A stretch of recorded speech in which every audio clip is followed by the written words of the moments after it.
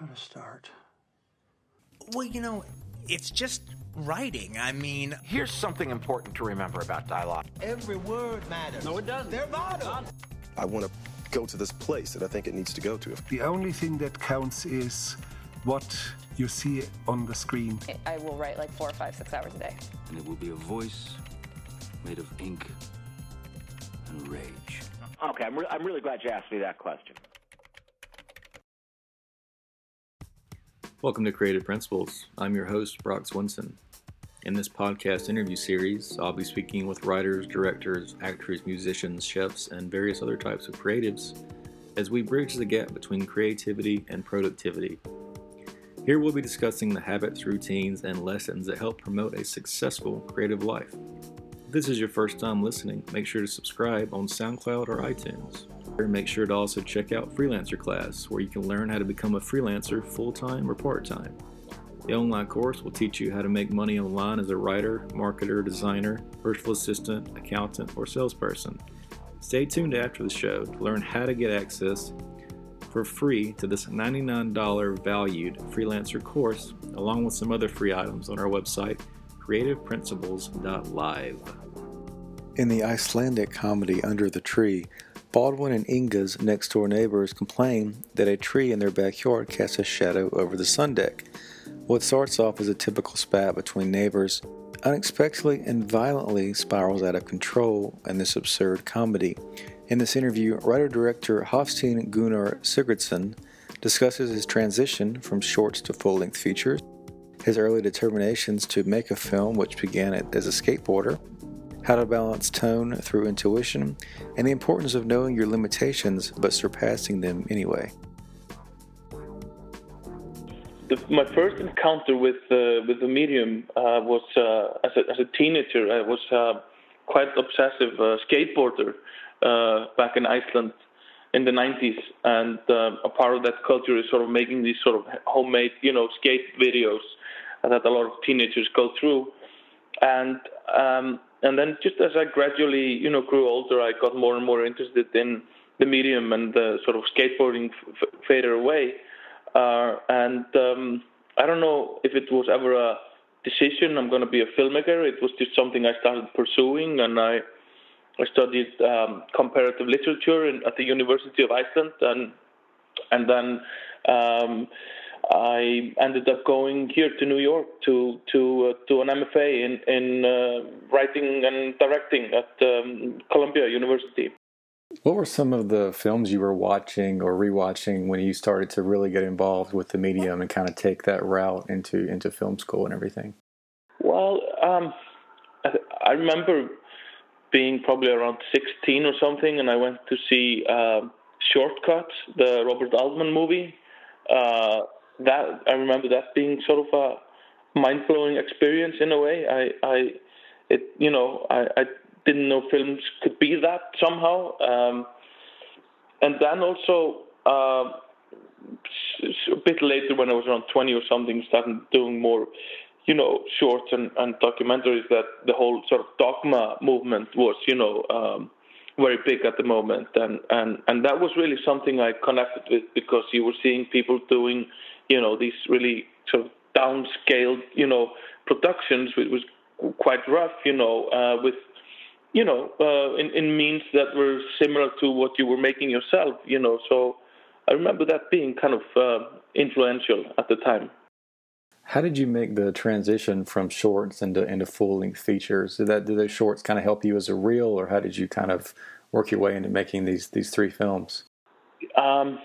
It's a good question, because it's one of these very tough transitions for every filmmaker. I think going from a short to a first feature, because nobody wants to finance a first-time filmmaker. And how are you ever going to get finance if you haven't made a film? So it's kind of a catch-22 situation. And after I graduated in 2008 from Columbia, and I moved back, and I had been developing a script during my time here to shoot in Iceland. I was very close to getting the finance when the financial crisis, hit Iceland at the time, and everything sort of went to shit. And I still was really, really kind of determined to make a film. So I thought, how can I make a film in the sort of cheapest possible way without, sacrificing the artistic qualities of it. And I figured, writing a film for two characters that would sort of, minimize the production and the crew and the amount of time it would take. So I sort of, sat down to start developing a script for two characters, which was Either Way. And I had a friend who had a good friend from Colombia who had just started a company in London who was, looking for like a micro-budget film to finance. And we did that film for very, very little money, but the film turned out to be quite successful, especially on the festival circuits. It didn't, sell a lot, although we did sell it, the remake rights here to the States, and it was done by David Gordon Green as Prince Avalanche, and that, once you're sort of with your foot in the door and you have a feature that helped out, financing the next one, and it's been, just kind of steadily growing. How did you kind of, embrace those limitations? I mean, I understand that you're using just two main characters. Did you just put a lot of time into that story? How did you also choose the setting and the situation where you can make a full length out of just two characters' conversations and a story like that? Yeah, I mean, it was a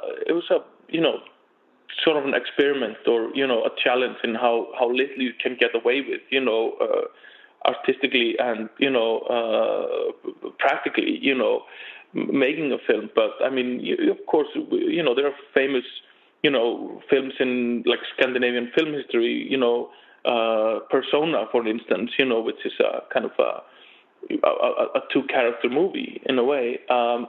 So I think there's a tradition of it, and I think it's one of the most important things is to sort of know your limitations. As a first-time filmmaker, I think a lot of people are trying to do very, very ambitious things, way too ambitious, and like more than the means they have to do it. So I think it's important to just sort of realize what you have and how you can maximize that in a way. So let's talk about your new film. How did you get involved with the story for Under the Tree? The original idea came from my co-writer some 10 years ago, something. And it was a story that was sort of brewing for a while without, not that much happening. And then the original inspiration comes from that we have a lot of sort of true, stories that in Iceland that are, some of them are quite famous cases, which are neighborly conflicts that revolve around trees. So that was sort of the original inspiration, and maybe because we don't have that many trees in Iceland, they're quite rare. So people who have big and beautiful trees, they tend to get kind of emotionally attached to them, and at the same time, the summers are very short, and the sun doesn't come out that much. So if you don't have sun hitting in your garden, you're going to do everything you can to make sure you do. So out of this, you have a very kind of complicated dilemma where it's sort of hard to say who's in the right, and that was sort of what got me excited to begin with. So there's definitely some characteristics of the story that are related to Iceland, but it still feels like it could be almost anywhere as far as what the story takes place and everything. What was kind of your involvement? I know you're listed as the co-writer. When you came on to the screenplay, did you make some adjustments? What were some of your involvement with the actual screenplay?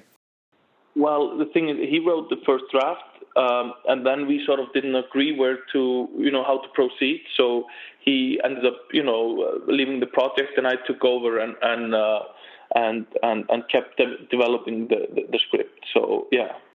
What were some of the things that you wanted to bring out to come on as director? Was it the ending? Was it just the overall story? What kind of things did you add to or take away?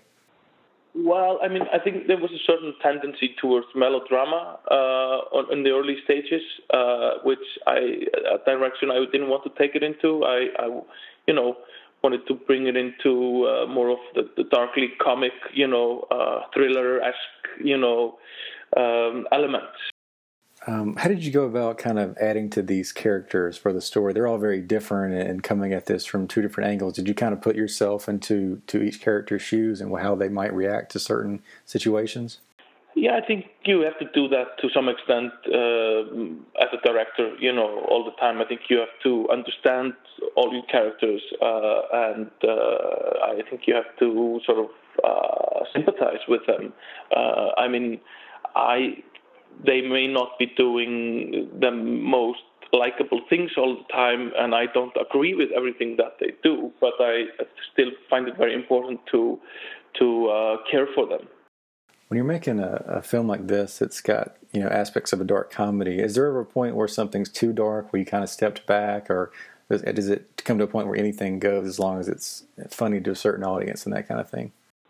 I think for this script, it was something, it's about a conflict that really, really spirals out of control. So I think it was like the idea was to just take it, kind of over the top without like losing, credibility, So I think it's something that has to escalate and that was some of the notes that I would get on script level. Some people, for instance, found the ending, a little bit of a different film, but I think that was just my task as a director to bring you as an audience, emotionally to that place, throughout that story. And yeah, that was definitely one of the challenges. So there's aspects of, various tensions, parts of it are kind of like a thriller, parts are just kind of absurd. How did you go about balancing the tone for the overall film? Yeah, that's a good question. I think this is something that's not a very tangible thing. It kind of has to do a lot with emotion, or so intuition, So it's like, you have a certain feeling or a certain vision for the story, and it's just something you know when it's like too much, or if it's sort of out of character of your story, then you can always, sort of, step back and say, this is a different film, but it's hard to describe. It's not like it's a, tone is not like an Excel sheet that you sort of, fill in numbers, it has really a lot to do with intuition. Besides the original, stories which you spoke about, were there other things like phrases or just certain things with characters you wanted to put in to also kind of possibly represent Iceland? Well, I mean, there is certainly things that are specifically Icelandic in there, but I really wanted to make a film that could work for Icelandic audiences and international audiences as well. And I think there is a lot of these things are very kind of global issues. I mean, for instance, everybody has a neighbor. Everybody has some experience with a neighbor. I think it's something that everybody can relate to. And so I sort of wanted to kind of, there are, of course, like this whole tree conflict and stuff, which is quite specific to Iceland, and also the custody battle, the rights of single fathers are very poor, in Iceland. I don't know how it is actually here. So there are definitely things there, but I still wanted the film, to be pretty much able to take place anywhere in the world. In addition to the original screenplay as well, did you do any other outside research to kind of any like actual cases or articles that were used for the movie? I mean, there are some true cases about these three things, that we explored, and also just this sort of big trauma of, the son that had disappeared. That was something I researched a little bit. How people are reacting. How sorrow sort of comes back in cycles because there's no.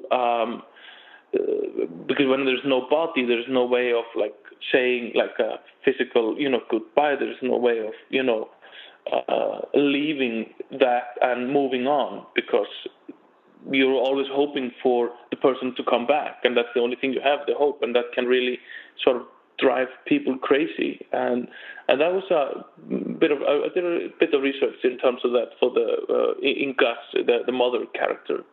So you've made 3 full-length features now since some of your shorts were made. Is there, if you could kind of go back in time, is there any one piece of advice you would give yourself before you got into the full feature world? No, I think it's hard to say. I think, I sort of wanted to, my first 2 features are more kind of subtle, dramatic comedies, character-driven. I think with this film, it's much more sort of action-driven, and I didn't want to repeat myself, but still sort of keep some of the elements that are in my previous films. But I think it's just important to keep, pushing yourself into different, territory, knowing your limits, but not being, limited to them. Thank you so much for tuning into the show. Before you leave, don't forget to sign up for the weekly newsletter, where you also get free access to the freelancer course, Master the Freelancer Mindset. This system will teach you exactly how to find clients online, which includes Step 1, the psychology of the mindset, Step 2, how to create a killer profile, and Step 3, how to find quality clients. This online course is valued at $99. It can be yours for free. In addition to the free course, you'll get access to the ebook, How Hollywood Screenwriters Annihilate Writer's Block. This contains advice from Aaron Sorkin, Cary Fukunaga, and William Monahan. You can find all of this and more on creativeprinciples.live. Visit the website for new interviews, articles, and the daily blog. That's creativeprinciples.live.